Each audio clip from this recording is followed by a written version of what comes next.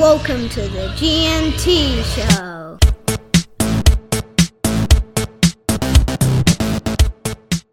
All right, welcome everyone to another G&T show. Where once again, I'm joined by my co-host with the most, a man who this week has grown a moustache from what I can see in an effort to collect the girls. G. I don't know, this moustache, this mullet, I can't grow the mullet though. No. And the moustache combo seems to be a winning one. I think I'm going to go the balding mullet and the flowing locks at the back, kind of like a Junior Paulo without the front bit of the hair. Can I make an AFL reference? A bit like Gary Ablett, late 80s?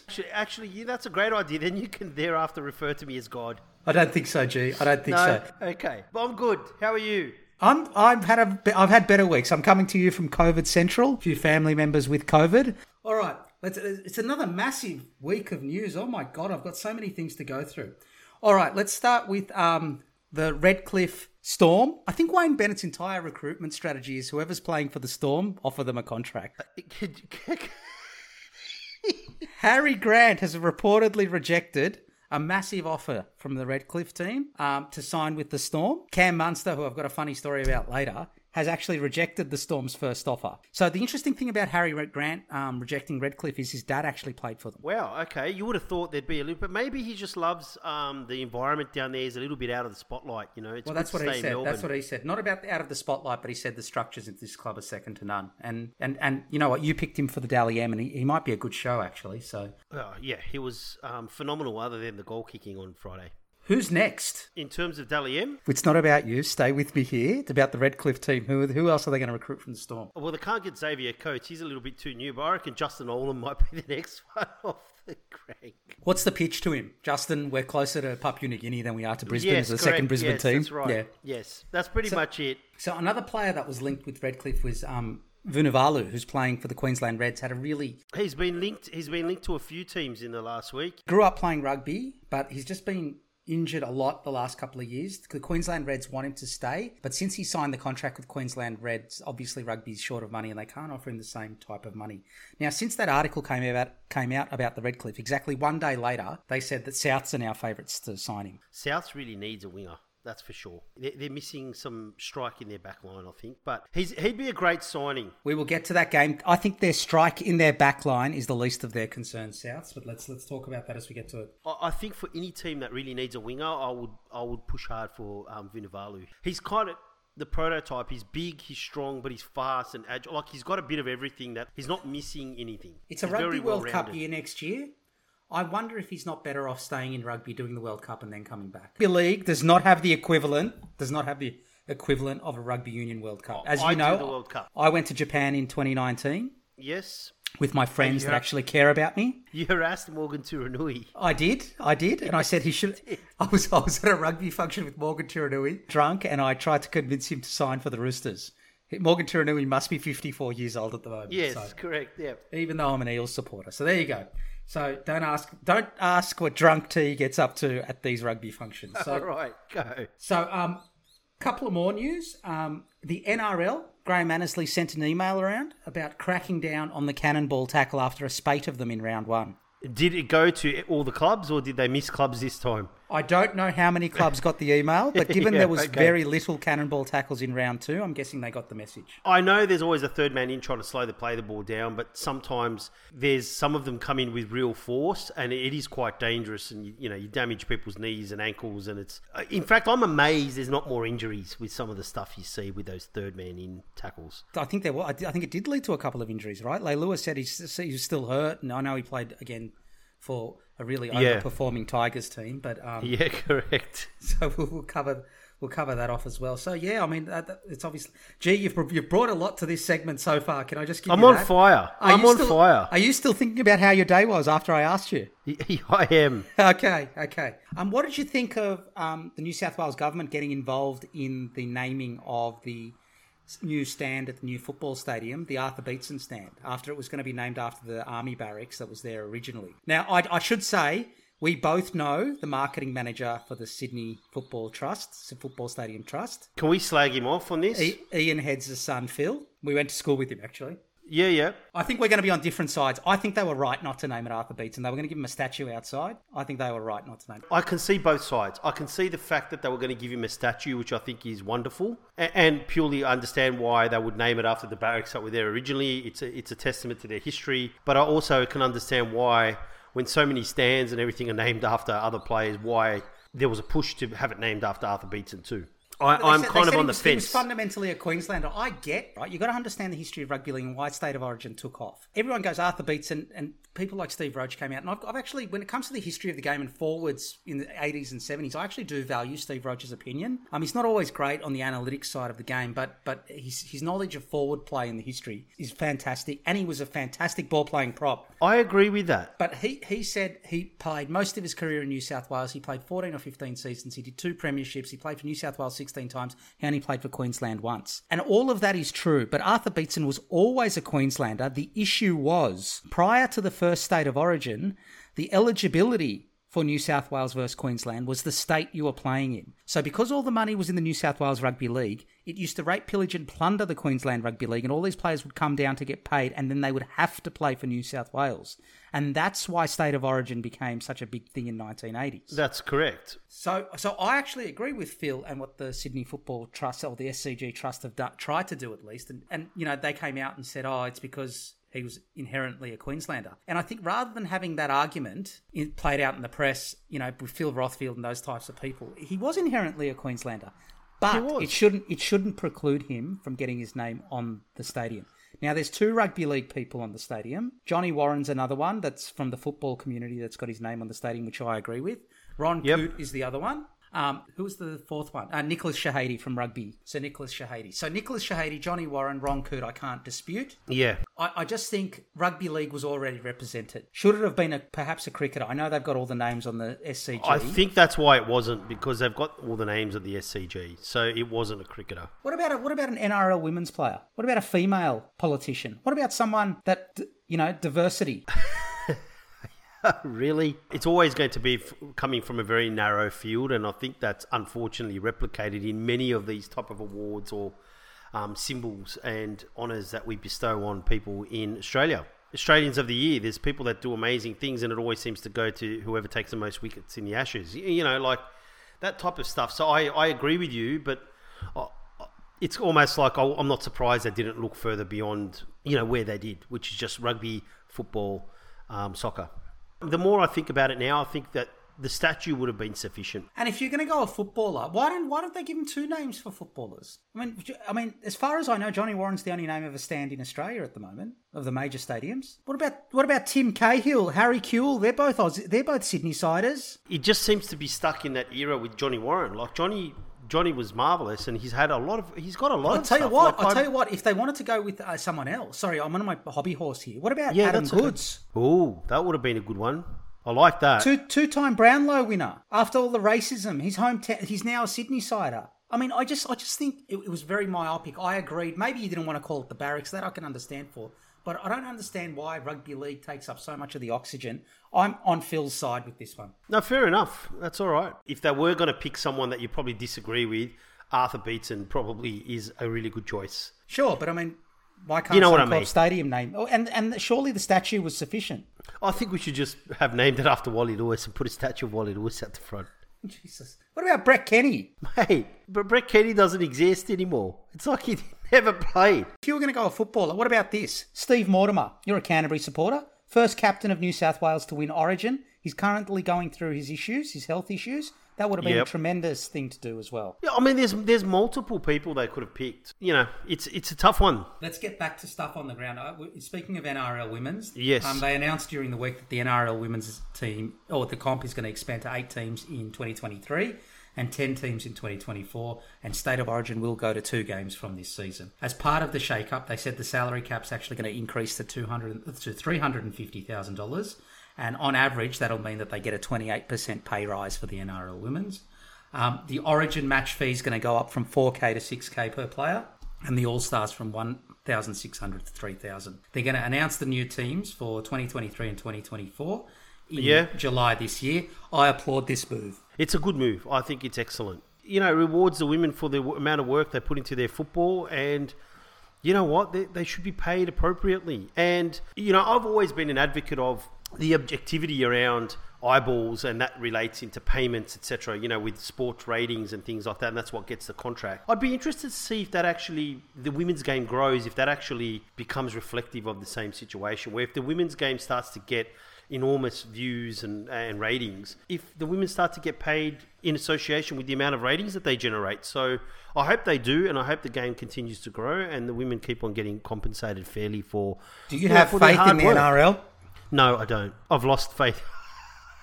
You challenged my faith last year and it's disappeared. Yeah, you defended them on this issue, and yeah, they were terrible. They were. So let's move on to a few... I'm doing this in no particular order at the moment. The rumours won't go away about Jason Taumalolo being shopped around. Why wouldn't you shop him around, right? You're going to hope someone's going to bite and at least take $700,000 of his contract. You'd probably take a $300,000 dead money on your cap. He might sign for the Bulldogs for $50,000 a year. They could get him to play halfback. Phil Gould is managing our salary cap so well, I think Jason Taumalolo would pay us to play. I don't think he's worth his contract at all, and it's understandable they're trying to get rid of it. And someone will probably bite thinking that they can get the Jason Taumalolo of 4 years ago back into their team. You kind of hope he doesn't go to a Penrith or a Roosters, though, because they will probably get him back to his best, and they're probably the teams that you don't want to add him to. Okay, so Phil Gould, during the week, came out and said Brad Fittler should be the next Immortal.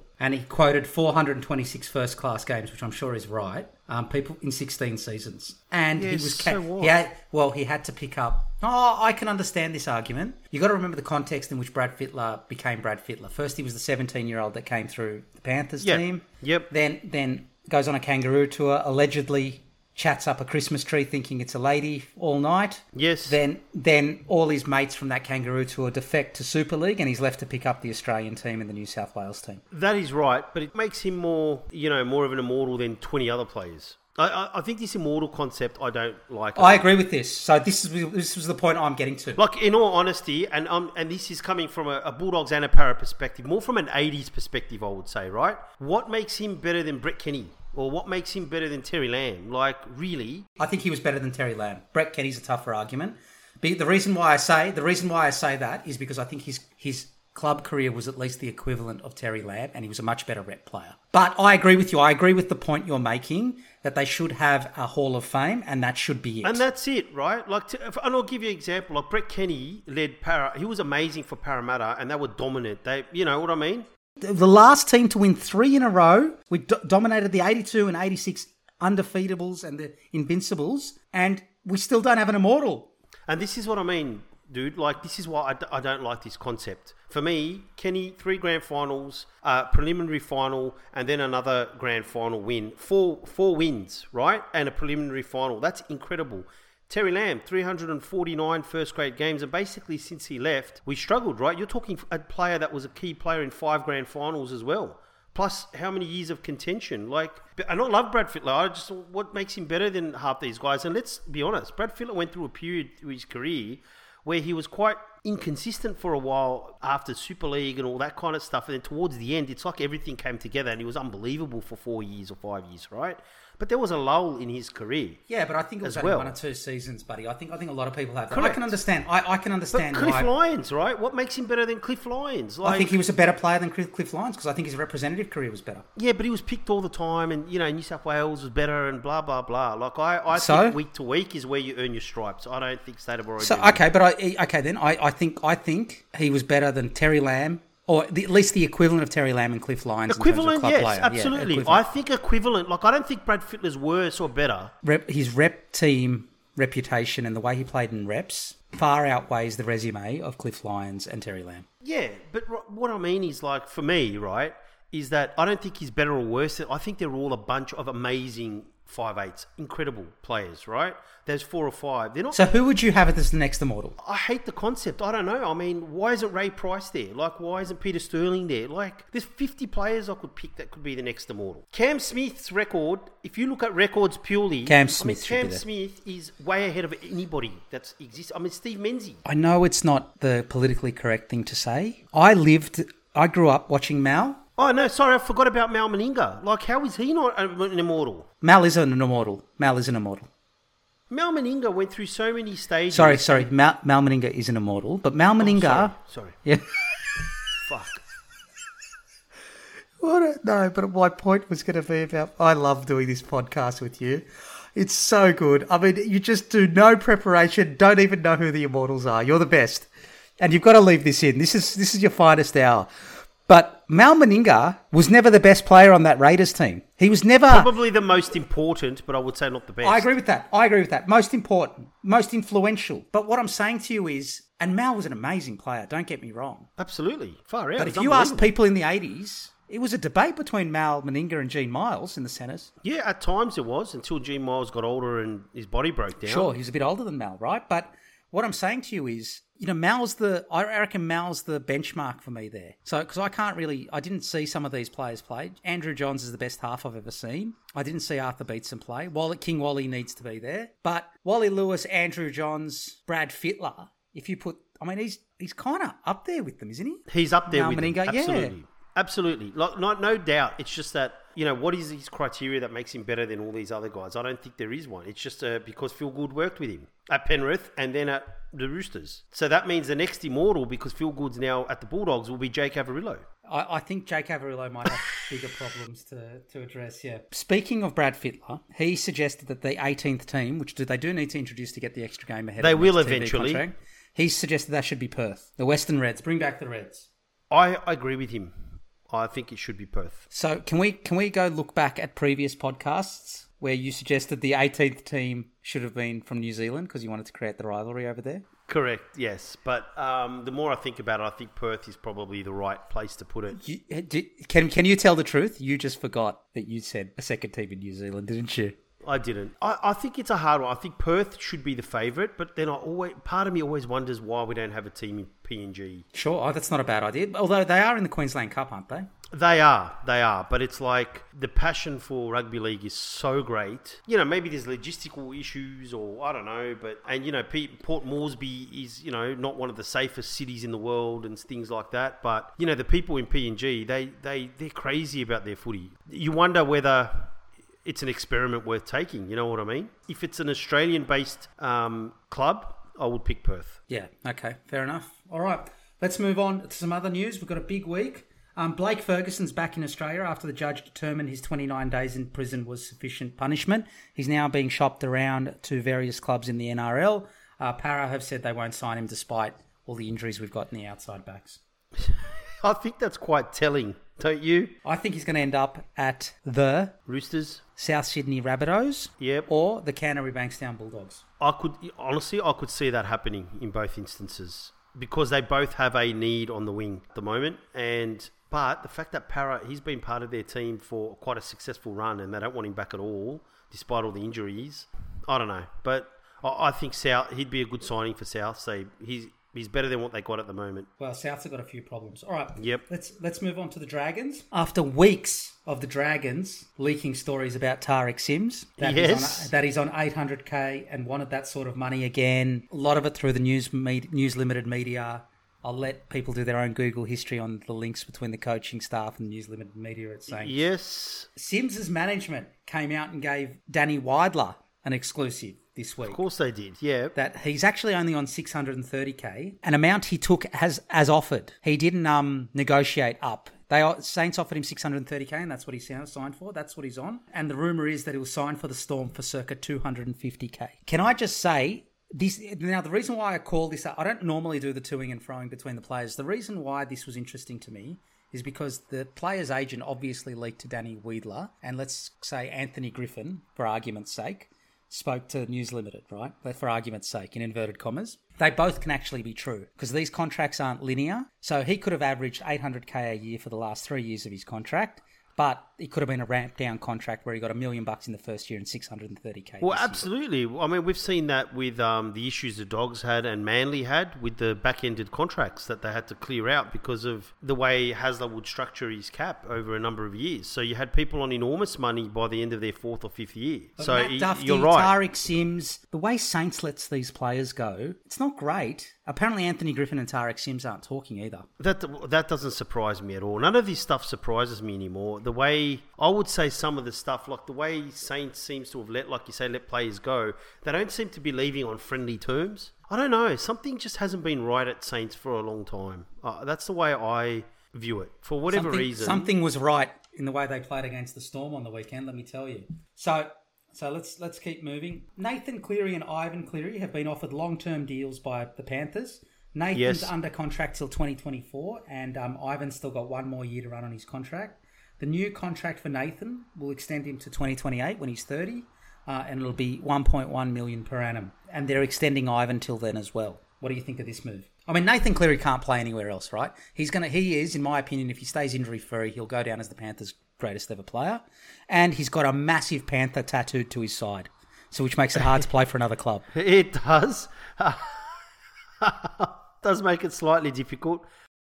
Hey, we're unveiling him for the Gold Coast Titans. Hey, Nathan, what's that massive panther tattoo on your side? It's here's the Titan. The Titan would be on his left calf. I think it's a good move. I think he's got all the skills and the ability to play, until he's 28, 30. They'd be aware of his work ethic. Week to week he shows up to. He's not like they won last year and then he stops putting in the work. So they'd understand his mentality as well. And you've got your halfback set. I mean, yes, there's a risk because players get injured, but that's no matter what you pay them, that's a risk. So for someone like Nathan Cleary's ability, and you're saying he could go down as probably their best player. If he stays injury-free, if he stays injury-free, you've got to take it, right? Like, he's won the Dally M, hasn't he? He's won the Dally M. Yeah, 2 grand finals in a row. 2 grand and finals. He's still young. Origin. He's getting better. I think it's a good move. And to be honest, like if you go back and look at Ivan Cleary's coaching record, he's pretty much been done really well. And his team's played good football in most of the places he's coached. So, can you go wrong? I think it's a good move. Phil Gould didn't think so. Phil Gould thought he was tired. And the Tigers wouldn't necessarily agree that he was a great coach for them. No, but that's because he was halfway out the door. Anyway, so on his bus, that's right. Bus. All right, couple of sad news. One is Josh Hodgson has been ruled out with an ACL injury for the rest of the season. But what a signing for Parramatta. Yep, what a signing perfect. for Parramatta. We're taking a 33-year-old with coming off an ACL injury to be our starting hooker. What could possibly go wrong? He'd probably be on similar money to what they could have paid Reid Marnie. But anyway, continue. Good move, Brad Arthur. Great move. He's a veteran experience. I think I speak for all Parramatta fans when I say get stuffed, G. Thank you. I'm coming to the dog stories. Don't worry. Oh, you guys are always in the press. We are. George Burgess was interviewed today. It was leaked to the press. He was interviewed by the police to assist with inquiries over sexual touching allegations. Well, I can tell you that it wasn't to do with the ball because he drops that all the time. So that's not a good thing. I mean, we talked about this before, right? But this is what I'm saying to you: the culture, out. And I'm going to use it as a segue into another story, right? Yeah. Not a rugby league story, a rugby union story from the weekend. I was watching the Six Nations on the weekend. Yeah, I do watch the rugby. I do enjoy the rugby. I love my football, but I love rugby just as much. So yep. And I did want to call out something I saw in the Six Nations. Other than I think France will win the World Cup next year, and oh wow, that's a big call. And Antoine Dupont, who's the halfback for France, he may be the best football player in either code at the moment. He would be an absolute sensation in rugby league. I'm assuming he wears a non-stick jersey. Well, Dupont. Oh, that's very funny. That's actually very funny. It is. He might be the best player. Purely a dad joke. Yeah. It is a dad joke, but fantastic player. You have no idea who he is, but I think France will win the World Cup and Anthony. I don't. I might Google. I'll probably Google him later actually and take a look. That's a pretty big call, so I'd like to sort of see what he's got. You know what I mean? You're not going to do that. You can barely Google NRL. So anyway, okay, all right. Yeah.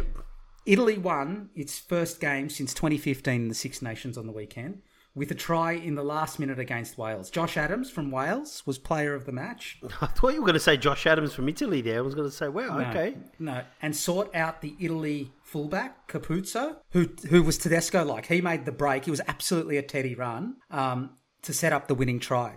Yep. And Capuzzo actually beat Josh Adams in the break leading to the try.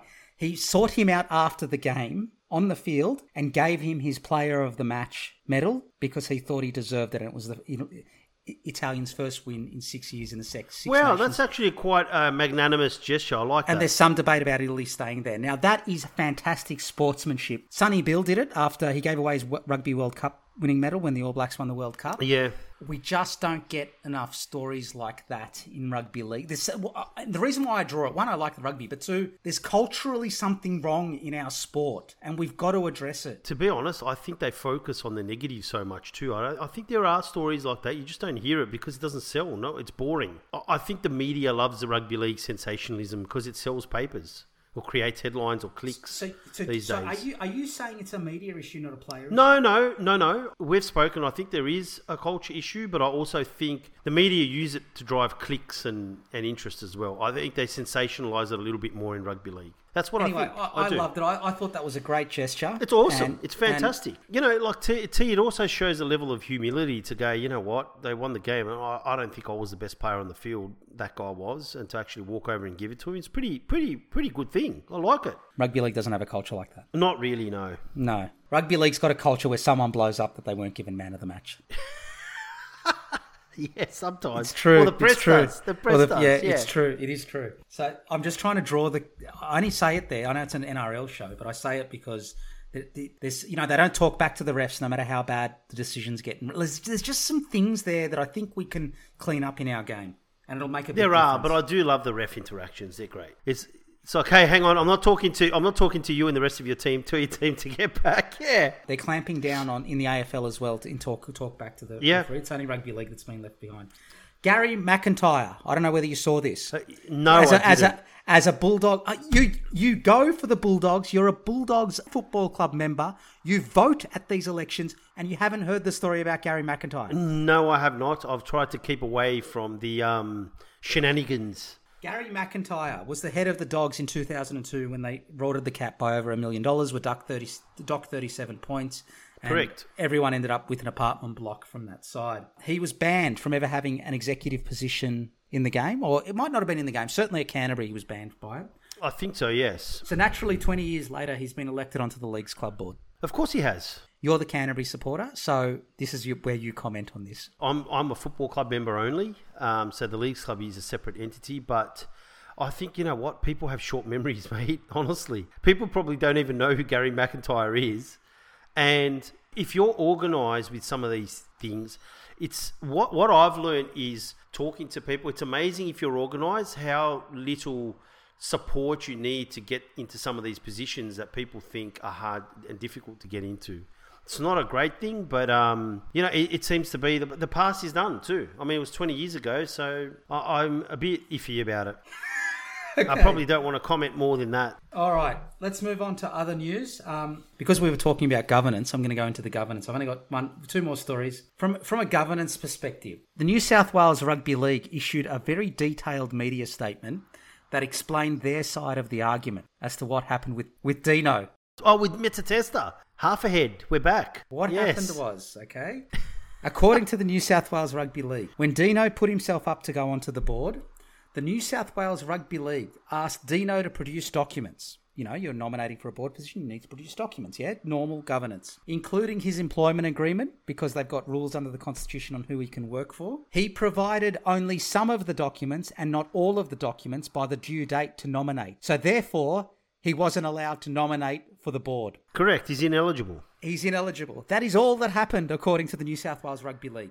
And the New South Wales Rugby League further goes on to say that its constitution is modelled on the Australian Rugby League Commission constitution. I give up. So actually, the New South Wales Rugby League's done nothing wrong here. It's just they want the clubs are getting together. They don't want the money to go through the New South Wales Rugby League, and they needed something to cause a stink about.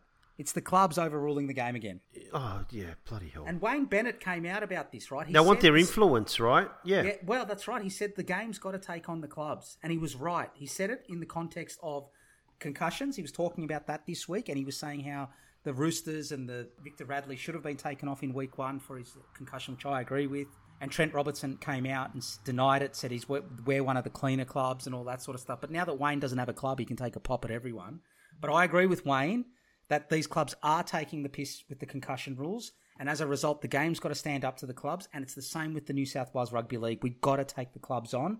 The clubs have the best interest of their clubs at heart, not the best interest of the game at heart. But that's normal, right? It's to be expected in a lot of areas. A short-term interest is not the long-term interest for the game or even the players sometimes. And I'm not saying the clubs necessarily put their players in harm's way with some of this concussion stuff. I just think the culture of rugby league is a tough sport. You carry on. You know, that doesn't mean it's in the best interest of the player or the game. So I agree with Wayne Bennett, and I think you've got to take some of the power away from them because they're going to do things that are in their interest, not what's in the best interest of the game if they don't benefit. Correct. I agree. All right, let's move on to my last story. Do you have But any can news you to imagine? add? Yeah, can you imagine the conflict of interest register for the NRL?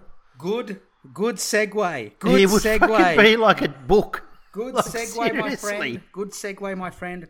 After rumours last year in the Queensland bubble of an alleged incident between a Queensland politician and a Storm player. It wasn't Barnaby Joyce giving somebody his cowboy hat, was it? He's a Kubra. No. There was an alleged incident between a Queensland politician and a Storm player in their hotel room. Hindy and Fletch did a segment on the Matty Johns show where they asked Cam Munster about it as a gag. Yep. This has apparently incensed the Storm, who has complained to Fox Sports and the NRL, and it's now been removed from all the Fox Sports promos. You can't find it anywhere online, etc., etc. But Cam Munster then said, "Stuff this, I'm really upset about this. I'm going to complain to my manager." And his manager happens to be the host of NRL 360, who is Braithen Astar. You can't make this shit up. This is awesome. He went into Fox Sports to talk about Fox Sports, his employer's treatment of his player. How does that even work? Oh, mate, did he have the conversation with himself? Braith, this was uncalled for. Thanks, Braith. I'll leave it with me. I'll sort it out. So, Braith, can you tell your employer that they were a little bit harsh on me? I'll give up. That was my favourite story of the week. How does that even work? It's a big week, right? We've done 40 minutes of news. Big week. Did you follow any of that news during the week? I have been news-free because I feel like it allows me to devote my energies to more beneficial pursuits, meditation-wise. Right. Does any of your pursuits include checking in on your mates and checking in on their family to check that they're okay? When you meditate, you have to put yourself in a different world and take yourself out of this world. I hope your family's well, G. Thanks for checking in on mine. All right. Let's move on to game one on Thursday night, which actually ended up being a cracker, only because of the last 20 minutes, really. And What, when South decided to try and score points? Well, I mean, I think the Storm collapsed a little bit in the heap as well. They did. So the Storm's second halves this season haven't been fantastic, but let's cover that off. So the Storm versus Souths, which was a great game. The Storm won at 15-14 with a Ryan Pappenhausen field goal in the end. Yep. Look, first up, it was Craig Bellamy's 500th game as a Storm head coach in the NRL, which is an amazing achievement. Wow, South's, far yeah, out. 500 games, right? He's still got another 27,000 games to catch up with Skeletor, but Yeah. South's made too many errors early, and the Storm scored first through Xavier Coates after Harry Grant kicked on the first tackle after a 6 again. Mind you, just on that try, I was listening to the commentary saying how amazing that kick was. It was good vision, but Xavier Coates is like 6'10" and then had to jump all the way up in the air and catch the ball and then land before getting hit. You know, maybe it could have been a little bit better placed. Great vision by Harry Grant, but don't talk about how amazing and perfectly placed the kick was. Well, the bigger issue I had, because I noticed something in commentary too, but it wasn't that. My bigger issue was about 15 seconds before the try was scored. Yeah. The commentator said how left side dominant the Storm were because they scored like 5 more tries down the left than the right over the whole season, which is actually ridiculous. The Storm are actually one of the more better balanced sides. Over the whole season, 5 over the whole more tries. season. Okay, it was something all right. like that. It was 67 versus 62 or something. That's like that. not dominant. That's quite balanced. They're actually one of the more balanced sides in the comp, as you know. I mean, why do they... I mean, we're blessed with amazing commentators, and then they proceeded to go score down the right edge, the Storm, through Xavier Coates. So 10 minutes later, the Storm again got around the South's left edge. The South's left edge collapsed in a heap, right? When AJ had a bad miss on Coates, who put Pappenhausen over to make it 8-0. Then from the kickoff, Storm go the length of the field after a defender Tom Burgess went the wrong way, and Kaloa Matangi at marker was a little bit lazy, and Harry Grant went through and put Cam Munster over to make it 14-0 at halftime. So at this point, it was all the Storm, right? The Storm really targeted South's slow defence around the middle of the ruck, and some poor left edge defence. Souths didn't look like they were in this game in the first half. Can I just also say Souths made too many mistakes. In the first half, Souths completed 10 of 20 sets, 50%.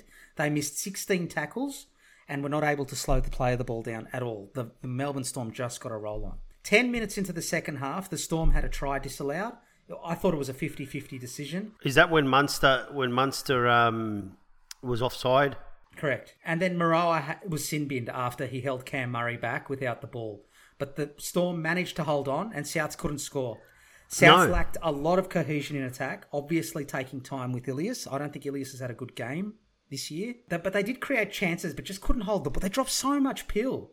And then something clicked. Eventually, AJ scored after Xavier Coates ran out of the line in an attempt to take an intercept to make it 14-4 with 10 minutes to play. 5.5 minutes to go, Justin Olam got binned for repeated infringements, and Jackson Paulo scored down Justin Olam's side to make it 14-8. No one wanted to kick a goal at this point, right? Mate, I'm going to bring that up. Goal kicking this weekend, or in the season so far, has been terrible. Very bad, but from a lot of teams. After Paulo was... And just Jackson Paulo scored down Justin Olam's, but Jackson Paulo actually was terrible this game. He was moved from left centre to right wing because of his deficiencies in defence, right?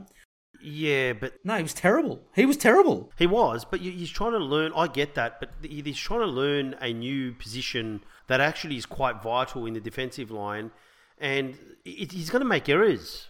It's just inevitable. Yeah, but it's going to cost them games. It's a professional sport. Yeah, I know, but it's like, mate, you need some time to kind of adjust to the different angles, different reads. You know, on the wing, Jackson Paulo was defensively quite good.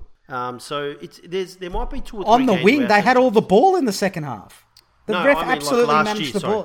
Right. Last year, defensively, the refs absolutely managed Souths back into the game. With I think so. Ridiculous decisions. And another one of those resulted in Campbell Graham scoring with 2 minutes to go, but Latrell missed his third conversion.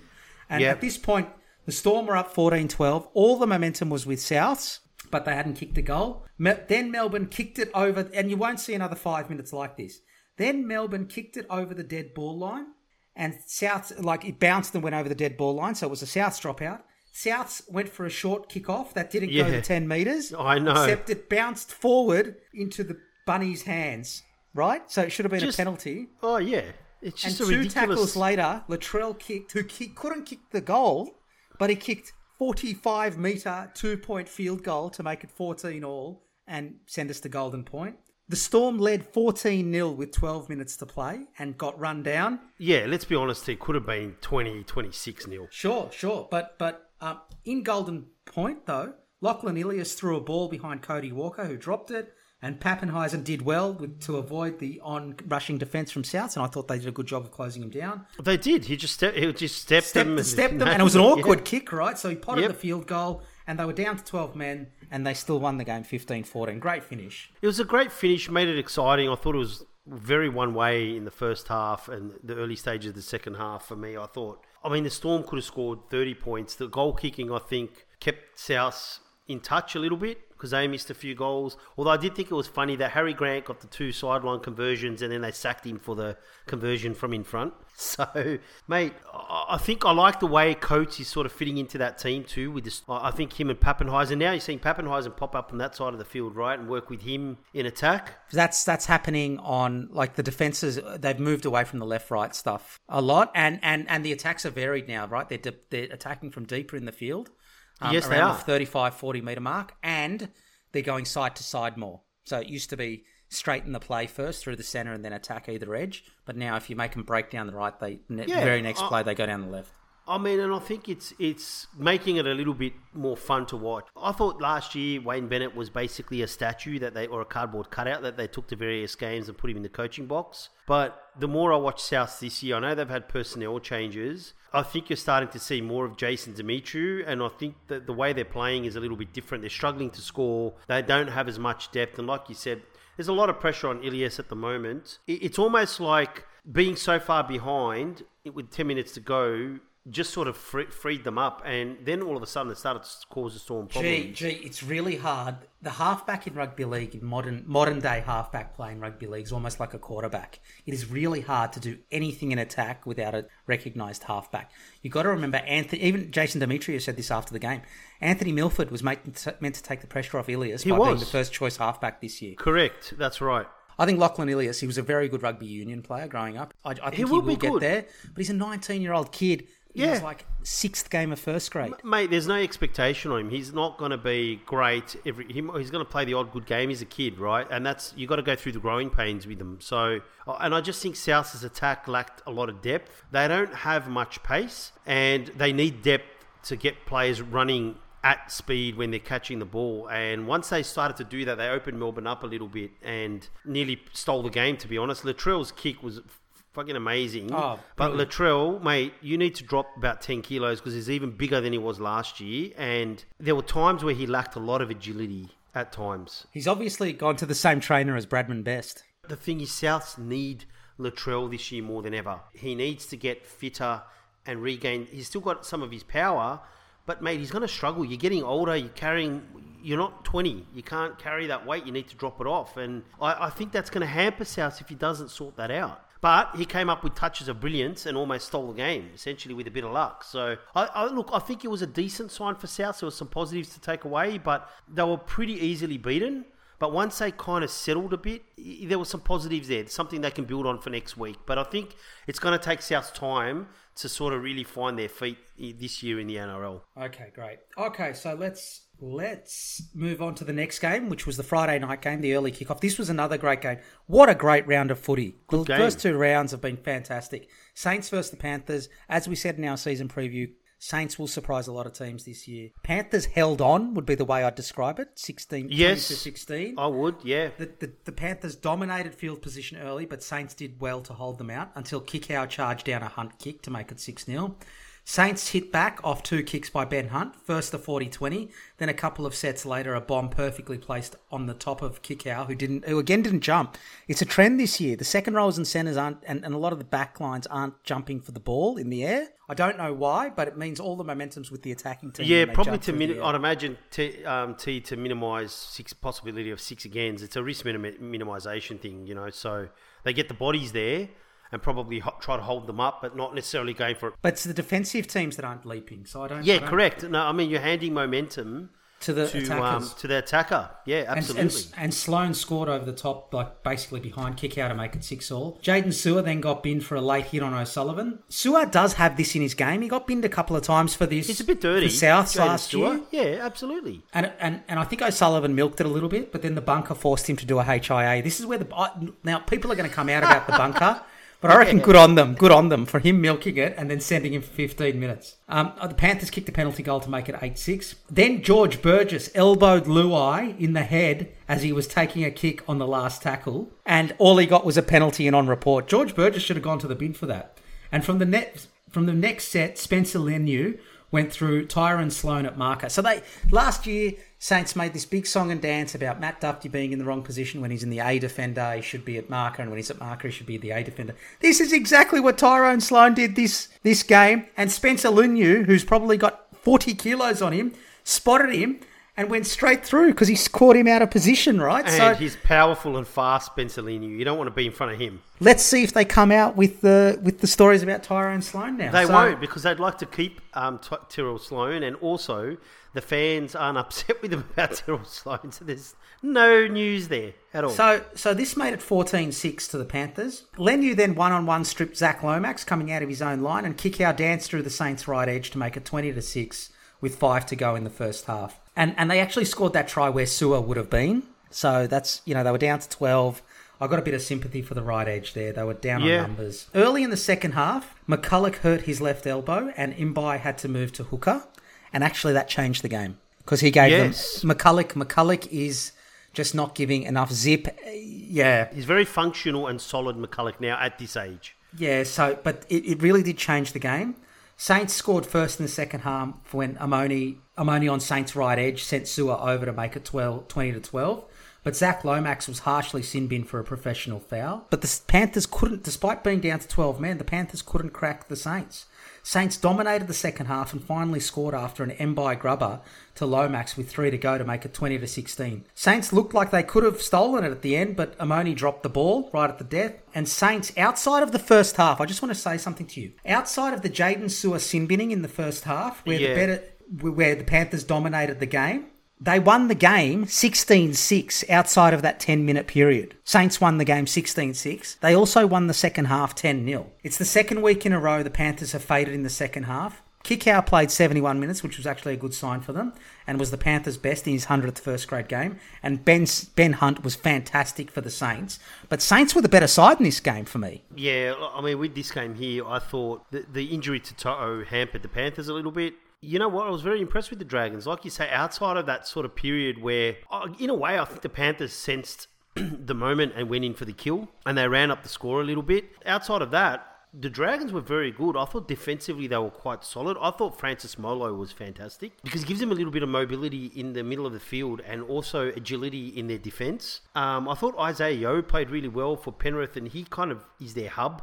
And there's players always playing off him. Oh, Isaiah Yeo's had a sensational start to the season. There was less of that sort of, I would say, speed in attack that Penrith showed against Manly, and less of the forwards sort of zipping the ball out. Newcastle's trying to replicate it with playing Kurt Mann at yes, they are. Yes, at 13 at lock. Yes. But the problem is Isaiah Yeo's don't grow on trees. He easily plays through the middle, whether it be a hit up or whether it be just keeping it tight with his tackles, but he's also a ball player. Like, he doesn't grow on trees. And I thought Kikau, a slimmed down Kikau, might I say, was fantastic for Penrith. I think without Kikau there, bodes well for the Bulldogs next year. Defensively as well, right? This isn't just because he scored tries. Defensively, I thought Kikau his work rate was very high and really aggressive in defence. And I thought at times that stopped the Dragons. I think sometimes the Dragons, they played the field position game and sometimes counted against them.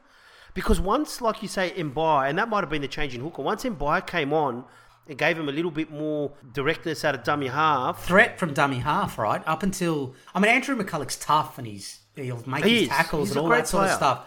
But no, he's not a great player anymore. He's just a bit slow. He doesn't give them enough. I don't think he gives them enough. He's a game manager in a way now, right? Yeah. And I thought the Dragons were really good. And it was almost once they thought, you know what, we've got to try and score. Like the offload by Morlo and then the vision to give the early kick to Lomax and Lomax calling for the ball from Mbai. You know, they nearly stole it. I thought the Dragons went with them. I don't think the Penrith was at their best. I thought they were a little bit off tempo-wise. But the Dragons probably could have beaten them. And Lomax's no-look pass, by the way, magic stuff to create space for Ravalawa, who then... Second best pass of the weekend. Yeah, second best pass of the weekend. And then unfortunately trips over himself, right? And Ravalawa was fantastic, by the way. He's had a great start as well. He had the hat-trick last week. He's had a great start.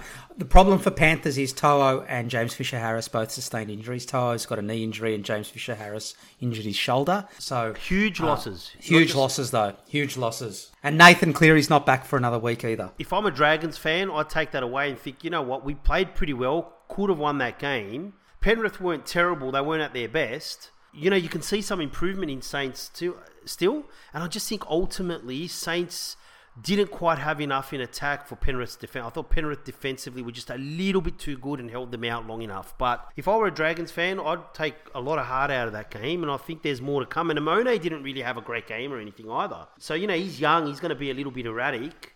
But if they put it together with a full-strength side, mate, you know what? They're actually one of the better teams I've seen so far. Yeah, they've been really good. So let's see how they go. All right, let's move on to the next game on the Friday night, which was the Roosters versus Manly. The Roosters are back, baby. Yeah, this was disappointing from a Manly perspective. Geez. It was a great start from the Roosters. Walker on the left stepped Ola Katawu and put Hutchinson over. Trent Robinson mixed his edges in response to last week. Walker, Momorowski and Tupanua moved to the left. Crichton, Kiri and Manu on the right. A few minutes later, the Roosters set play down the left, sent Tupu over to make it 10-0 after 10 minutes. Roosters went close to scoring another 2 tries down the left edge before Connor Watson put Nat Butcher over on that side again. So the Manly right edge was the worst edge in the comp this round. They went at that deliberately. Because they're terrible. Middle to right edge. It's the right edge. It's DCE. It's that edge, right? Morgan Harper's had a terrible start to the season. He has. Yes. And he was really good defensively last year. Manly went close when DCE got into dummy half and he's got that curving grubber that's fantastic. That was how good was that kick? Oh, it was fantastic. from 25 metres away, right? Yeah, and Tommy Turbo knocked it on, right? And he's been really out of sorts as well. So a few minutes later, Tupanua went over after making a break to start it all off. The Manly right edge, my notes say they were atrocious, and that's giving them a compliment. Morgan Harper has started the season poorly. It was 22-0 after 32 minutes and at half-time. It could have been more.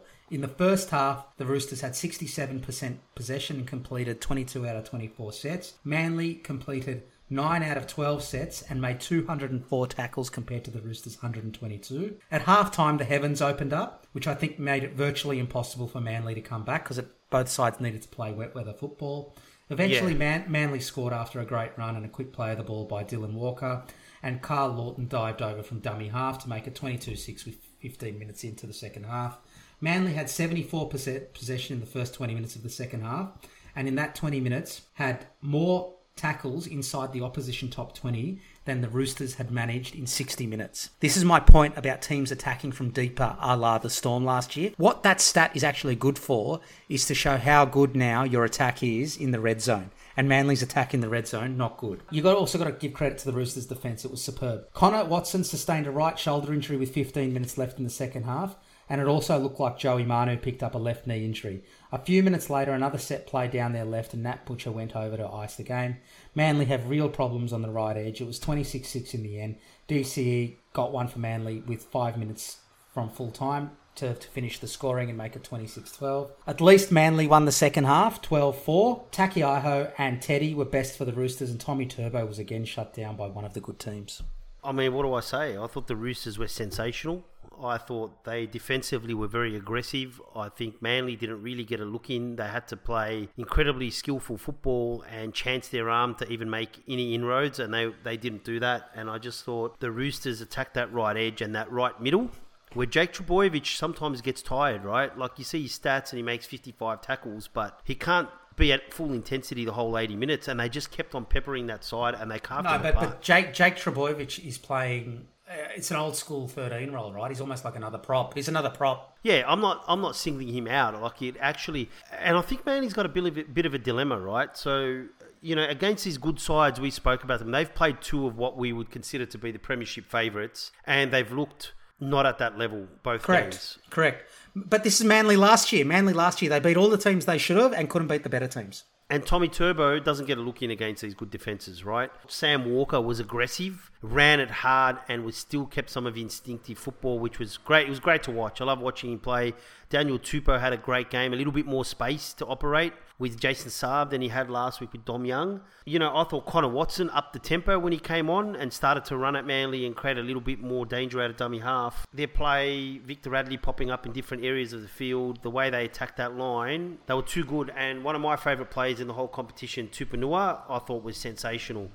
You know what I like about Sitili Tupanua? He's on the fringe as a back rower, but if you look at him, he's more tall and rangy rather than these big, powerhouse type of fringe runners. But he's so effective, right? He just takes the right lines, and I thought he was fantastic. He was. For Manly, T, here's a question for you. You've got Oluwakatu, who whenever he ran the ball creates a lot of danger.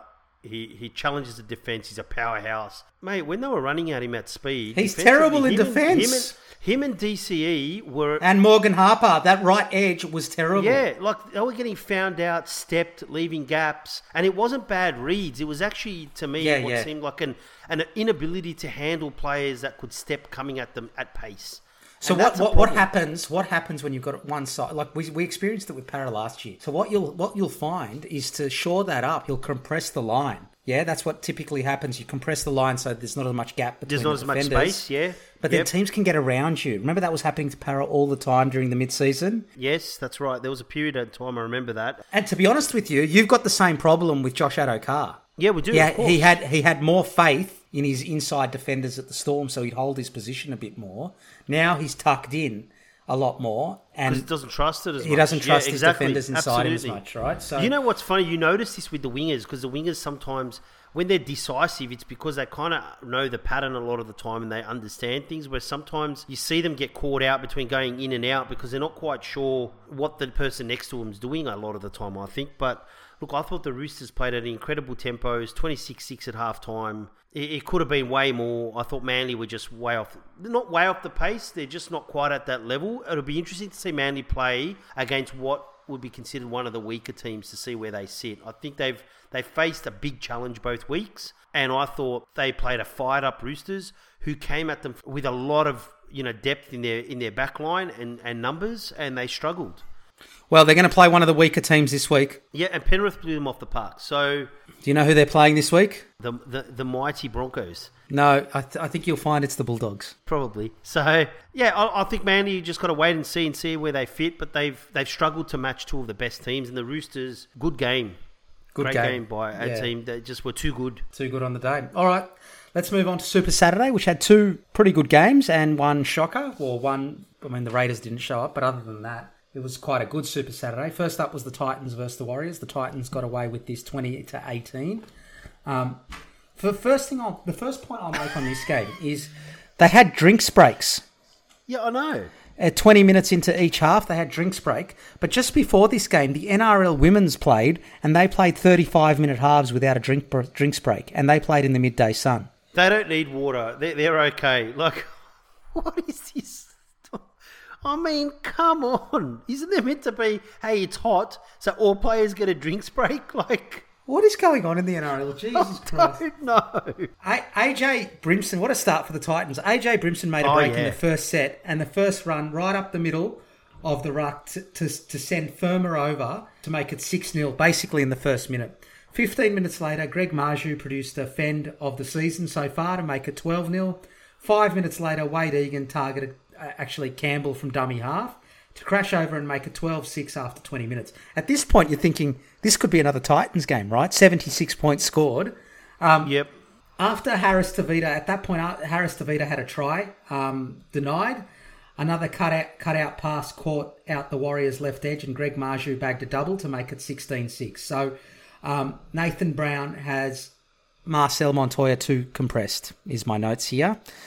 We just spoke about it. He's too compressed. They're getting around him. It happened last week against Para, and it happened this week from the Titans.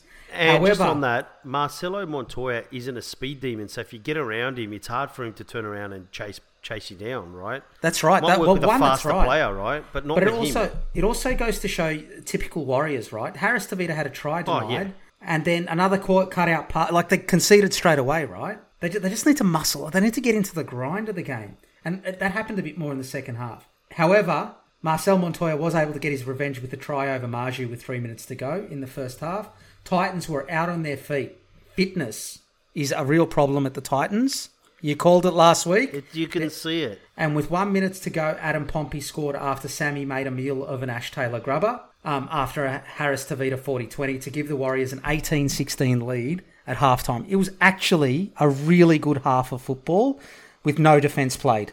We talk about this all the time, but Super Jimmy Dimmick and Justin Holbrook, God, at times their team plays some good football. But they're rocks and diamonds. These teams are very close to each other because they're both rocks and diamonds. You know what my notes on this bloody game is? Let's just rewind to 2021. The Titans looked like they were going to score 50, and then the Warriors looked like they weren't in the game. Then the Warriors decided to start passing the ball around, then scored 3 tries, and then it's like this was like a repeat for both teams of last year. Well, I mean, but the second half was a grind. The second half was more NRL standards, right? So the teams got into a grind in the first 20 minutes of the second half before Brimson sent a beautiful pass down the left that sent Sammy over, and the Titans regained the lead 20-18, and that's the way it stayed.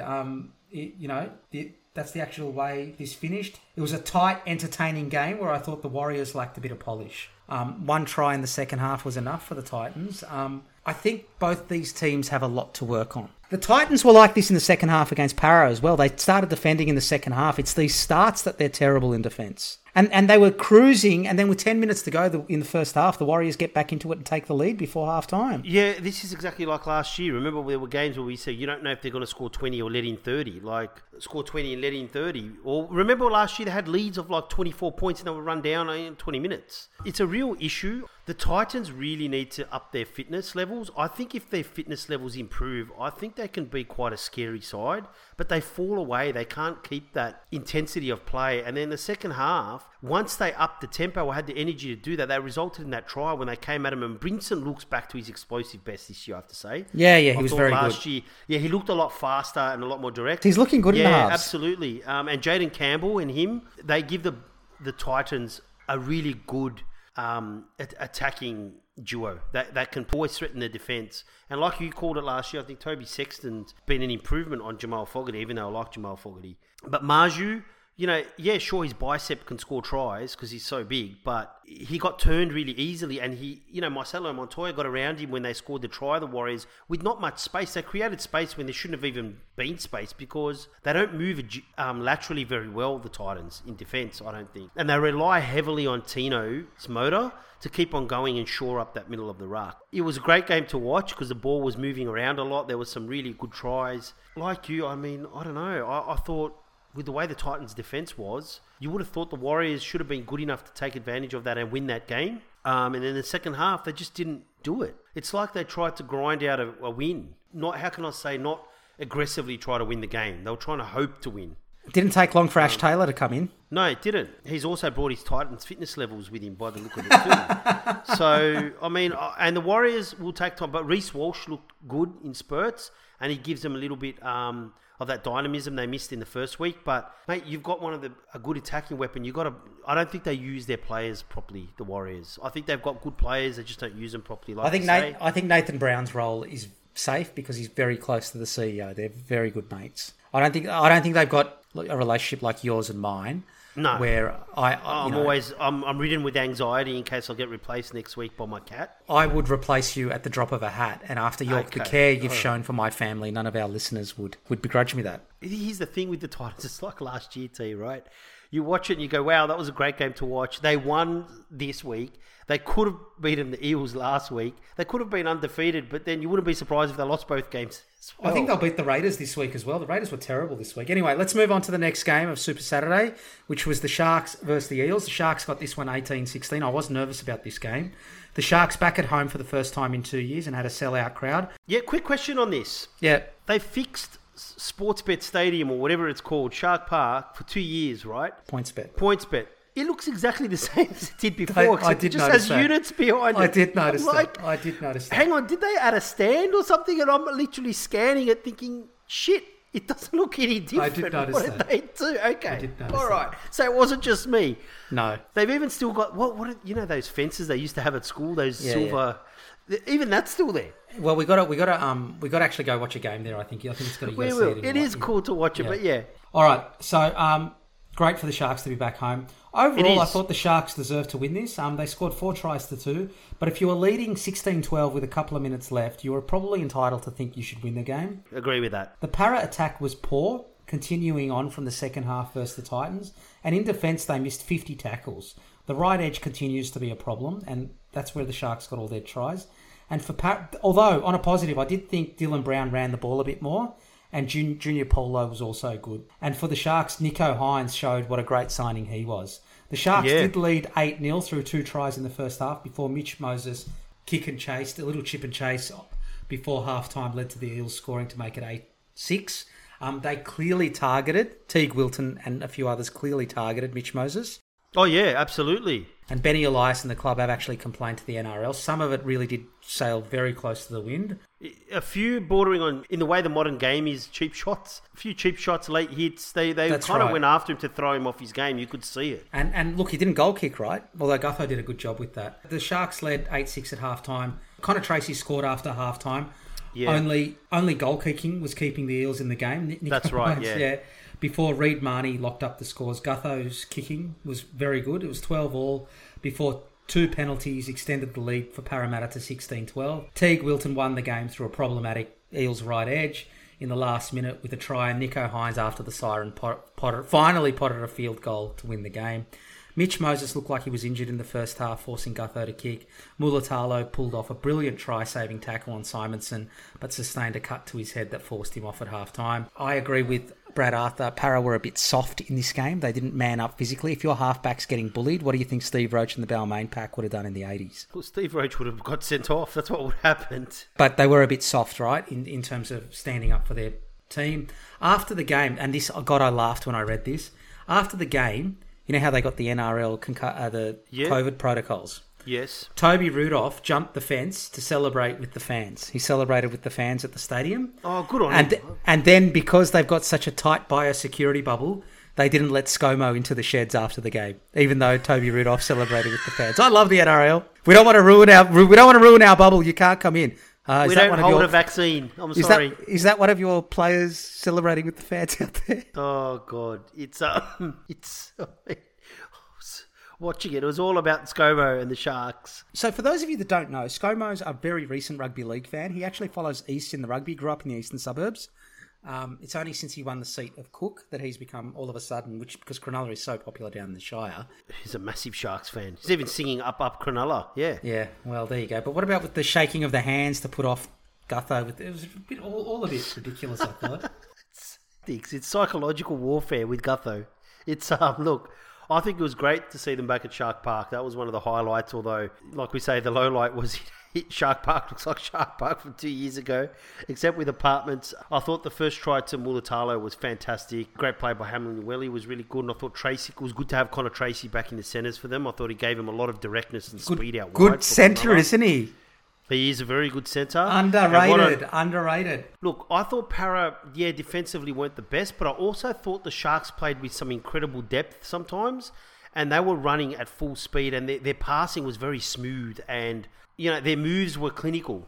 And I thought that really troubled Para's defence, because you got players coming at you at top speed. It's harder. You need to make the decision quicker. I don't think our right edge was a problem, but I don't think our defence. I don't think our defence was the problem. I think not at all. I just don't think we just couldn't score points. We camped in their half in the second half, and we couldn't do anything with it. I thought the Sharks threw a lot at Parramatta, and the fact that they kept it quite tight, I thought was a testament to their defence, actually. I thought it was pretty good, because I don't think the Sharks were clunky in attack or anything. I thought they attacked quite well. The Simonson near try and that tackle, both things were amazing. It was an amazing tackle, and actually amazing athleticism by Simonson to jump, get hit, and still hold the ball and nearly put it down. And you saw Hines again floating around the field, almost like he was playing at Melbourne, but playing at halfback. He's got the third most touches in the comp outside of a hooker at the moment. He's getting his involvement's right through the roof. He's everywhere, and it's really making them hum quite well. And he misses the odd tackle. Him and Brighton Nikora, I think that's a little bit of a weak spot for the Sharks and something to watch out for. But I thought the Sharks were really good, and Matt Moylan again looked pretty good,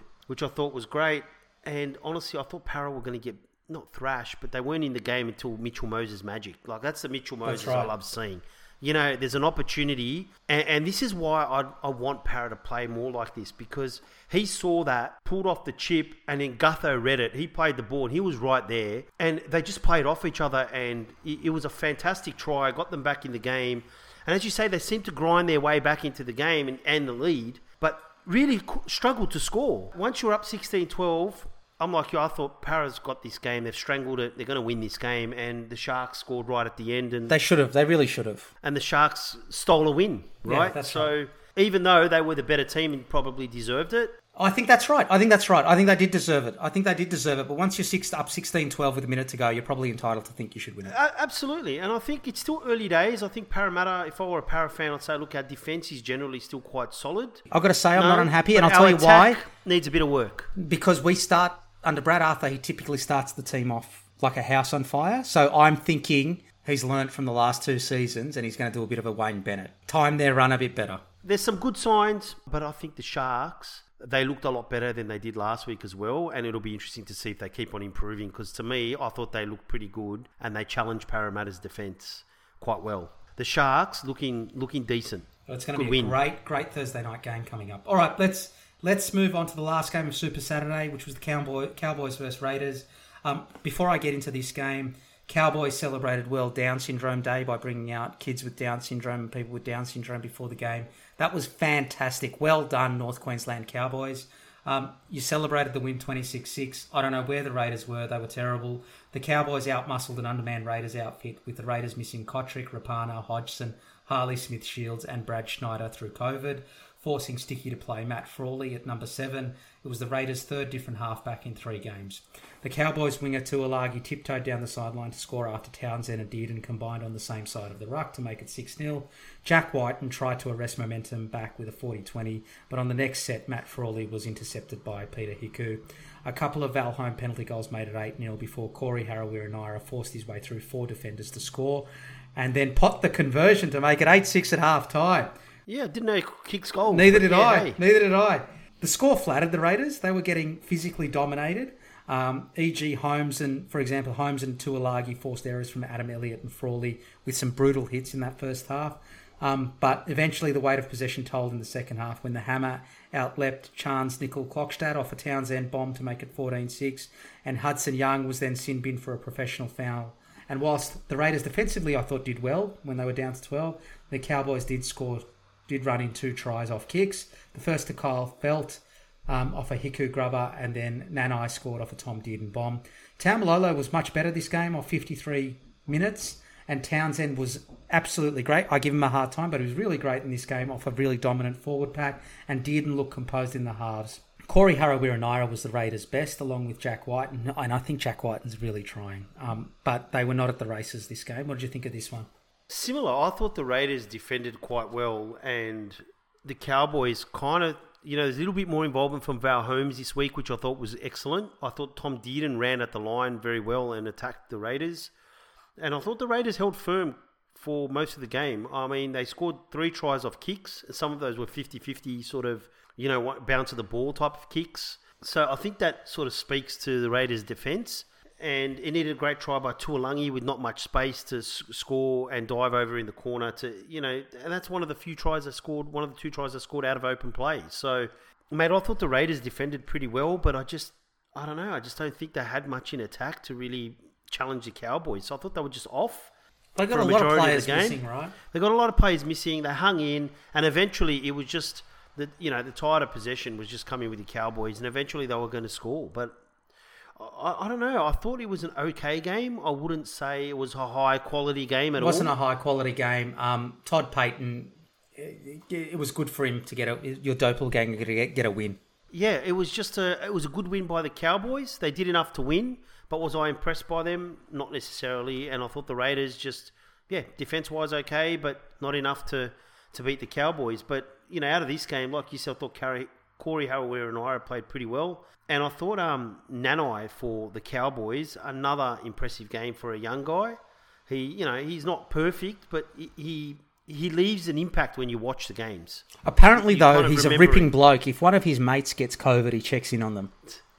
Asks about their well-being. So I thought he was actually fantastic. So, look, a good win. You take it where you can, the Cowboys, and they could have been, 2 from 2 so far. So, all right, let's move on to the Sunday night games. First up was the Knights versus the Tigers. The Knights blew away the Tigers. Don't the Tigers have some problems? 26-4, the Knights won this. Kalen Ponga and David Clemmer was ruled out before. It was a packed McDonald Jones Stadium, and naturally this was the Tigers' best chance to beat Newcastle in Newcastle and blew it. The Knights had the benefit of a strong win behind them in the first half, and the Tigers had a horrible start. Ken Momolo dropped a kick, and Jake Clifford scored down the right edge before Tyson Frizzell took an Adam Clune bomb to make it 12-0 after 10 minutes. Then Norfoluma went for a HIA, and James Roberts sustained a leg injury, hobbling the Tigers' right edge. James Roberts was really brave to play out the game. And the Tigers did well to hang on until Tyrone Peachey threw a loose pass that was regathered by Dane Gagai, and the Knights piled on the pressure until Peachey gave away one too many penalties and he was binned. They potted the goal to make it 14-0 at halftime to the Knights. Ironically, at halftime, the Tigers would have been happy given the wind and the Knights' pressure. They kept them to 14 points, and it was at least a 2-try win. However, they came out and they started the second half brightly, like it was a 2-try win. But the Knights scored against the run of the play, and then Norfolk overread in defence, and Clune sent Bradman Best over to make it 18-0. So that really killed the game, really, at that point. Their heads dropped. A short side play saw the Knights extend their lead through a try to Dom Young, and it made it 22-0 with 20 minutes to go. And at this point, I think Newcastle kind of put the cue in the rack. Ken Momolo got a consolation try, but Tigers have conceded 10 tries in 2 weeks. albeit against 2 top 7 sides from last year.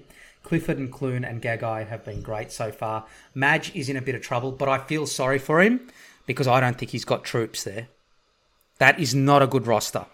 It is not a good roster, but it is his roster, right? It's his roster in the sake that's the only players they could sign, though, G. Fair enough, right? But then that also says, why aren't people coming to the Tigers? Is it because of him? Here's the problem the Tigers have got now. Well done, Newcastle. You look really good this year. Your halves, letting Mitch Pearce go was the right thing to do, despite what the media says. So well done for the Knights. So you've got a big test coming up against an injury-hobbled Panthers, so that'll be an interesting game. But the Tigers, I don't think a coaching change is going to make a difference. Who's going to come in that's going to make... They don't have any cattle. I mean, I look at their team, right, and I thought Jackson Hastings played... Jackson Hastings has been good, but he's carrying about 5 kilos too much. Can I just say the other thing is Norfolk-Luma's been terrible for 3 seasons now. So you got Norfolk-Luma there. I thought they need Jimmy Roberts to actually be Jimmy Roberts from 5 years ago. Jimmy Roberts was better, though. He was one of their better players. He was, but they need him from 5 years ago. But even then, I don't think they utilise what they've got that well. You know, mate, they hang in. I thought they had a dig, but the Knights were just ultimately too good. I thought Mitch Barnett, playing as a prop, I thought did a really good job in the middle. Mitch Barnett's a good player, G. Yep. Yeah, but he's playing in the middle. I thought he gave him mobility, and he was actually, his typical tough Mitch Barnett game. I think the Kurt Mann experiment's working. Yeah, it is. I agree. It is, because it gives him, this tall, lithe sort of athlete. I mean, he's not as good as Isaiah, obviously, but it gives him that he can promote the ball really fast and quick. It's another option. Your attack gets less predictable because you've got Kurt Mann, Adam Clune, and Jake Clifford that can all handle the ball and play make. That's right. And I thought Adam Clune again steered the team around the park. I thought he was quite good. And the ball that he gave to Bradman Best was fantastic on the 5th tackle. And they read some of the plays where the Tigers dropping wingers back and then attacked them on the 5th tackle a couple of times and scored. And that's with Ponga out as well. I thought Tex Hoy played really well too for them. You can't read too much into teams playing the Tigers though. But yeah, I thought the Knights, again, this game looked expansive with the footy and played some good football, which is a very different, style of play to last year. I thought, Clifford with his kick in the first half, kick and chase. I was wrong about the Knights. He's fixed their attack in the He's fixed their attack and they're playing good football. They're throwing the ball around a little bit. They're following each other up. They're offloading. And what I noticed is when they're offloading, they're playing off that and attacking immediately. They're not going, we've got an offload, let's make an extra 10 metres and take a tackle. So like you, I think maybe we've underestimated them a little bit. And for the Tigers, I think they got toilers and they tried hard. I thought Alex Tawal tried his guts out. I think Jake Simpkins, a decent hooker. They don't have any players, G. Yeah, Hastings played well, but they were still way off the pace. And that's concerning for me. I can't look at the Tigers and say, bar maybe a couple of players, that they were terrible. Can I say something controversial? They're just not good enough. I'm not even sure Luke Brooks is a first grader anymore. We'll see. Maybe not. Maybe his confidence is just shot now and he's done. But you know what I mean, T? I can't look at any of the players and go, geez, that person had a terrible game. They toiled, but it's just ultimately they're just not at that level. They don't. So they don't have any cattle. I think that's not a good sign for the Tigers. Well, we did pick them to finish last. Good win for the Knights. They're looking good so far. All right, let's move on to. I thought this was a great game actually. The last game of the round, I did the Bulldogs versus the Broncos. Both teams have improved, right? The Broncos got this 16-10, but you guys absolutely bombed 4 or 5 tries out there during the game. The Bulldogs opened the scoring 10 minutes in when Tessie New dropped a Matt Burton bomb, and Matt Burton's kicks were unbelievable during this game. I think our greatest attacking weapon is Matt Burton's kicks from 30 metres out from you and Action. Action wasn't happy with the attack either, but you did bomb a lot of tries, so you can't really put that down to Trent Barrett. And Braden Burns got Coates going backwards for that try after Tessie New dropped the Matt Burton bomb. Braden Burns has been quite good and very... what he's done is he's shored up that side of the defence other than Ockenbaugh, but in the centre position he's been defensively quite solid. Now, what Matt Burton's not great at is goal kicking, so it was only 4-0. The Dogs really targeted the Broncos' left edge through Matt Duffy making the extra man. Unfortunately, defensively, there are problems on that side in defence, and Albert Kelly put a delicate chip over Ockenbaugh, who didn't have a great game. Mate, that was a fantastic... It was. And Corey Oates, it was right in Corey Oates' lap. Perfectly placed, banana, it was almost just a deft chip over the winger straight to the guy's hands. That was a brilliant kick. But Ockenball got caught out of position a few times. Many times. And he's lost confidence in his pace as well in keeping up with some of the players. I just wonder if he's not a winger. Oh, Herbie Farnworth killed him in the second half. Anyway, We'll get to it. Anyway, that was Corey Oates' 100th try for the Broncos. Wow, far out. Yeah, he's been around for a while. And part of some dominant teams too. Yeah, he has been. I was going to say, like we talked about Ockenball, there was a point in the second half where he could see the attack coming at him, and because his turning circle was quite slow, he'd already started to turn and run without even really looking at the play, because I think mentally he's trying to get himself in a position to make a play, because he just, like you say, I don't think he's a winger. He doesn't have... I don't think he's a winger. The That's speed the issue. and the explosiveness out there. I don't think he's a winger. Yeah, it's not his... No, I agree with you. If they can put 5 kilos on him, he might be an edge second rower. Yeah, probably. I would say so. Anyway, the Broncos have some major deficiencies for mine, some things I observed. The wingers and fullbacks are really unreliable in defence, and they are terrible under that high ball from Matt Burton. They must have dropped 4 or 5 bombs off him. There was a lot, to the point where they stopped trying to catch them. That's right. And the other thing is Jake Turpin's service out of dummy half, not great. I don't think Adam Reynolds had a great game, but I think some of the service he got was really poor. It wasn't like Damien Cook's service. He was getting it high, he was getting it low, so it was taking a split second away from him. Yeah, I thought Billy Walters did a good job when he went into hooker. I agree with that. But by the same token, I love Staggs and Herbie. I think they're fantastic. They're fantastic. What a centre pairing. What a centre pairing, right? They are really good. Staggs was Mr. Angry, I'll tell you what. Well, he should have fucking put that try over the line. That was the best. There was that, and then also what was with Tavita Pangai Jr. trying to kill everybody in the field for the first 5 minutes? Well, he was playing against his old club. I know, but he literally tried to injure the whole team. He's popping up on every side of the field. He's changed. All right. God. So, look, the Bulldogs did put a lot of pressure on the Broncos. They just dropped too much ball, the Broncos, and Matt Burton's kicking game was superb, but it was only 4-4 at half-time, and you really didn't convert all that field position into points, right? And that's the problem, right? If you've got 60% of possession, you barely drop the ball, you should be scoring more than 2 tries. But you bombed a few, right? So early in the second half, Jeremy Marshall-King, who ran a lot more, right? He was in his mood, one of those moods. There was 2 players for the Dogs that had their best game that I've seen them play. I thought Jeremy Marshall-King was superb, and we would have struggled without him. And he ran the ball. Corey Waddell was good had as well. Probably his best game for us ever. Yeah. And Jeremy Marshall-King did catch the Broncos markers napping to score to make it 10-4.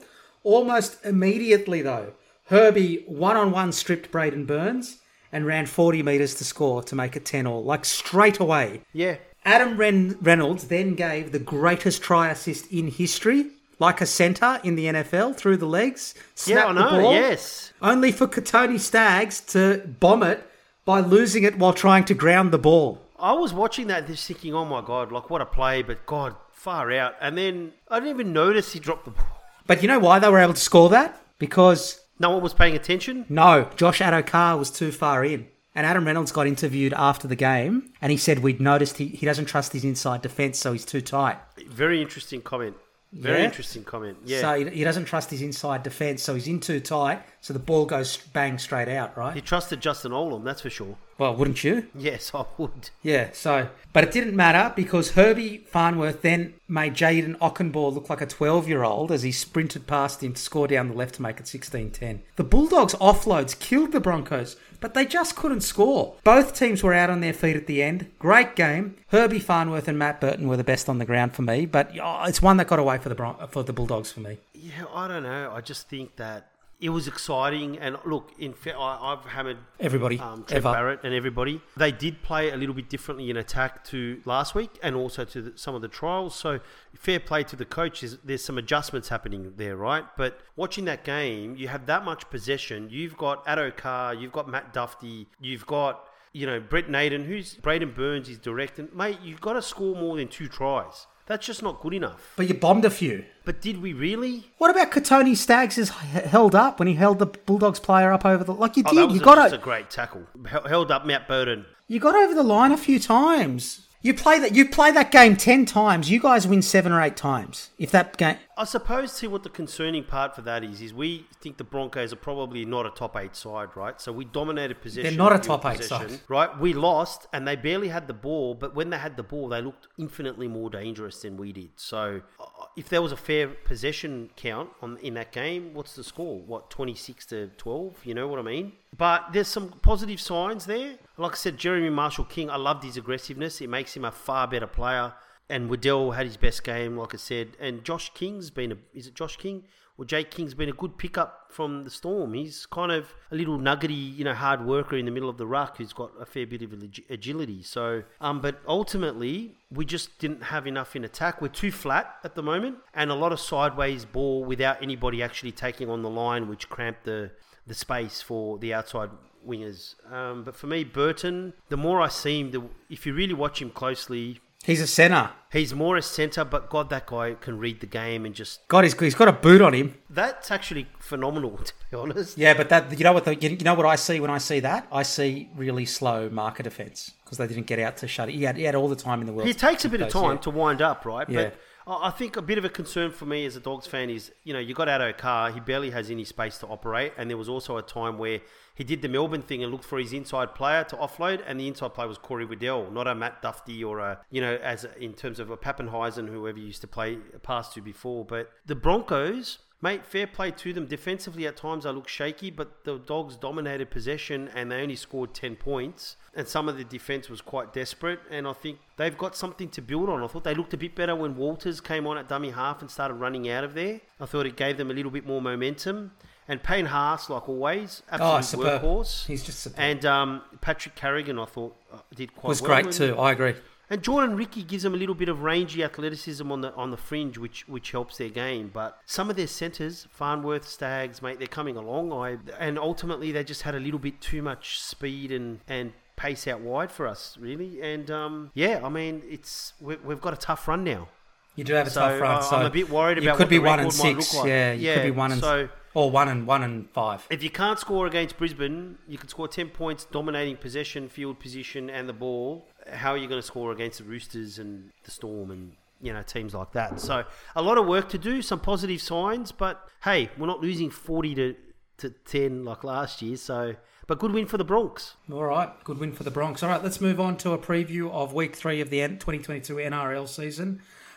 First up in another monster pod is Thursday night game. This is going to be a great game between Saints and the Sharks. Both teams are playing well. It is at Cogra. Saints are the outsiders here. They're $2.15. They were $2.35 yesterday, so they've come right in. The Sharks are $1.71 favourites and Saints have 2.5 points start. I actually think Saints are going to get this. Ooh.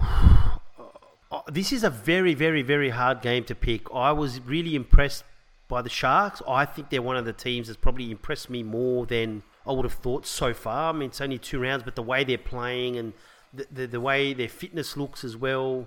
I thought Hines and Kennedy really combined a lot better this week, and I'm expecting better this again against the Dragons. But the Dragons have been really solid as well. This is a pick'em for me. I honestly have no idea. We're 2 rounds in, and you're already running third last in our tipping comp. So don't listen to me, anybody who's listening. Don't pick anyone I pick. I'm going to tip the Sharks just because I think they've got a little bit more razzle-dazzle in attack at the moment. And the Dragons are still working that part out. So I'm tipping the Sharks in a very close game. All right, let's move on to the Friday night games. First up, we've got the game of the round, the Tigers versus the Warriors. Tigers are $2.10 outsiders. Warriors are $1.74 favourites. The Tigers have 1.5 points start. Who's going to get this one, G? There's a lot of tough games to call this. This is one of these games where if the Tigers won this, I would not be surprised because the Warriors kind of grind out wins. So it's going to keep the Tigers hanging around. And I think the way the Tigers toil, like they do work hard, and that's been an improvement this year. So I think it'll keep it close and, a bit of a bounce of a ball, they could win this game. But the way they were against the Knights, I felt like they tried and they just weren't up to speed. And I think the Warriors will beat them in this game. So I'm tipping the Warriors. I'm tipping the Tigers. Wow, okay. I'm tipping the Warriors, and I'm also starting to bring back Cody Nikorima webpage or podcast. Well, he's very much out of favour. He is. If you're losing to Ash Taylor, Titans fitness, Ash Taylor.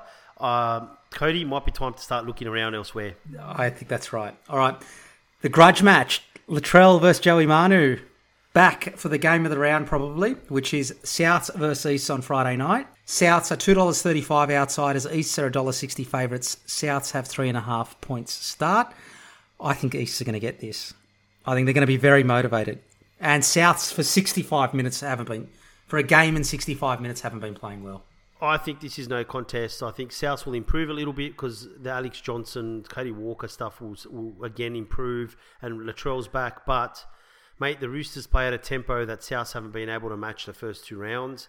And I thought last week, the first half, the Roosters were really impressive against Manly and played at a good speed. And I just think they'll be too good. I can't see the Rabbitohs winning this at all. We're agreed on that. So if we move on to the Super Saturday games, first up, what should be a cracking game is the Panthers versus the Knights. Panthers won't have James Fisher-Harris, Nathan Cleary or Brian To'o versus a red-hot Knights team. The Panthers are $1.20 favourites. Knights are $4.50 outsiders with 12.5 points start. I would put $10 on the Knights. Oh, okay. I think the Knights are going to win this. I was about to say, if you were as a pick, you probably usually in a tipping comp might pick the Panthers. If you were betting, I absolutely would put money on the Knights.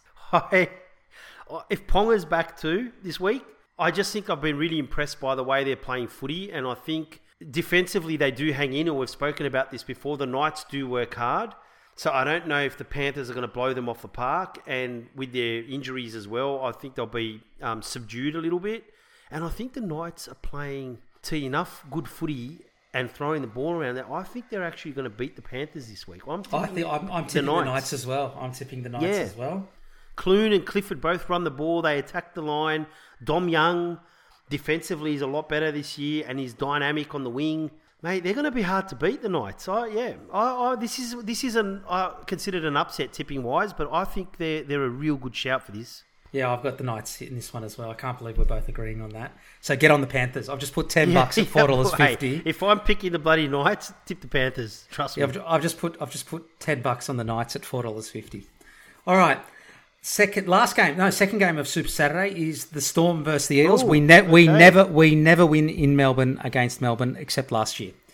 Storm are $1.39 favourites. Eels are $3 outsiders. Eels have 7.5 points start. I'm an Eels supporter. I'm going to say the Eels, but my head says the Storm. I actually think this is a far harder game to pick than you think. I think the Storm were too good with Harry Grant and Pappenheisen and Coates against South, but I think the Eels defensively generally have been fairly impressive the first two games, generally. I think the Eels will turn this on. I'm actually going to tip the Eels. I think the Eels are going to beat them, even though I think the Storm are one of the favourites. I just think... I don't know if the Storm are going to dominate the Eels in attack the way they have in the past, and I think the Eels might get them. I'm tipping... Yeah, I'll tip the Eels this week. All right, brilliant. My head says the Storm. All right, let's That means the Storm by 30. So... We usually don't play well in Melbourne. We did last year, but we don't usually play well in Melbourne. Last game of Super Saturday is the Raiders versus the Titans. Raiders are $1.77 favourites. I don't know why. The Titans are $2.05 outsiders. The Titans have 2.5 points start. That's another one I would get on the Titans. I'm tipping the Titans anyway. I'm tipping the Titans. I think... this is one of those games where the Titans have a poor defence, but I don't know if the Raiders necessarily have a great attack that's going to punch holes in their defence. And I think the Titans, with Jaden Campbell and a rejuvenated Brimson, I just think they'll be have a little bit too much firepower for the Raiders. And you know what? The Raiders have some heavy forwards as well, and they're not a bad matchup for the Titans fitness-wise. Like, they've got some big units as well that need a break, and I think the Titans will be able to handle them in the middle too. So I'm tipping the Titans. All right, let's move on to the Sunday games. The Broncos coming off 2 wins back-to-back for the first time in a few years. They're $1.60 favourites against the Cowboys at Suncorp, who are $2.35 outsiders. The Cowboys have 4.5 points start. I think the Broncos are going to win this. I haven't been impressed by the Cowboys so far. They've won the game and probably should have beaten the Bulldogs as well, but... I just think the Broncos will be a little bit too good for the Cowboys, to be honest. I think where the Cowboys have strengths, like they've got a Nanai on the fringe, the Broncos generally can match up with them quite well. And I think the Broncos, another round with Adam Reynolds, a little bit more familiar with each other. I think they'll be a little bit too strong. And the only X factor is really if Val Holmes and the Hammer need to have amazing games for the Cowboys to beat the Broncos. And I don't know if that's going to happen. All right, the last game of the round is, of course, the blockbuster between Manly and the Bulldogs. Huge, massive.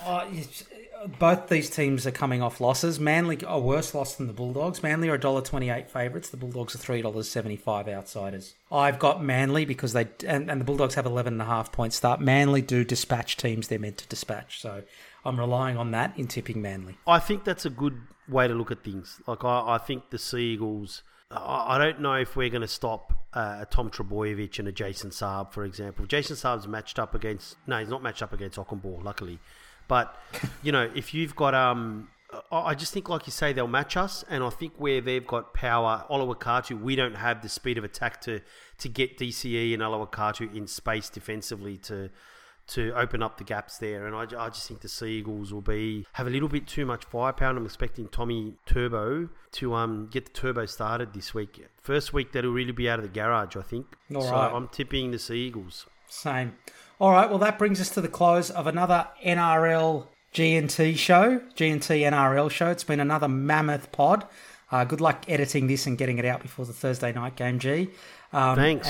Appreciate it. I'll let you get back to your meditation. See you next week, T. See you. Get well. Speak to you soon.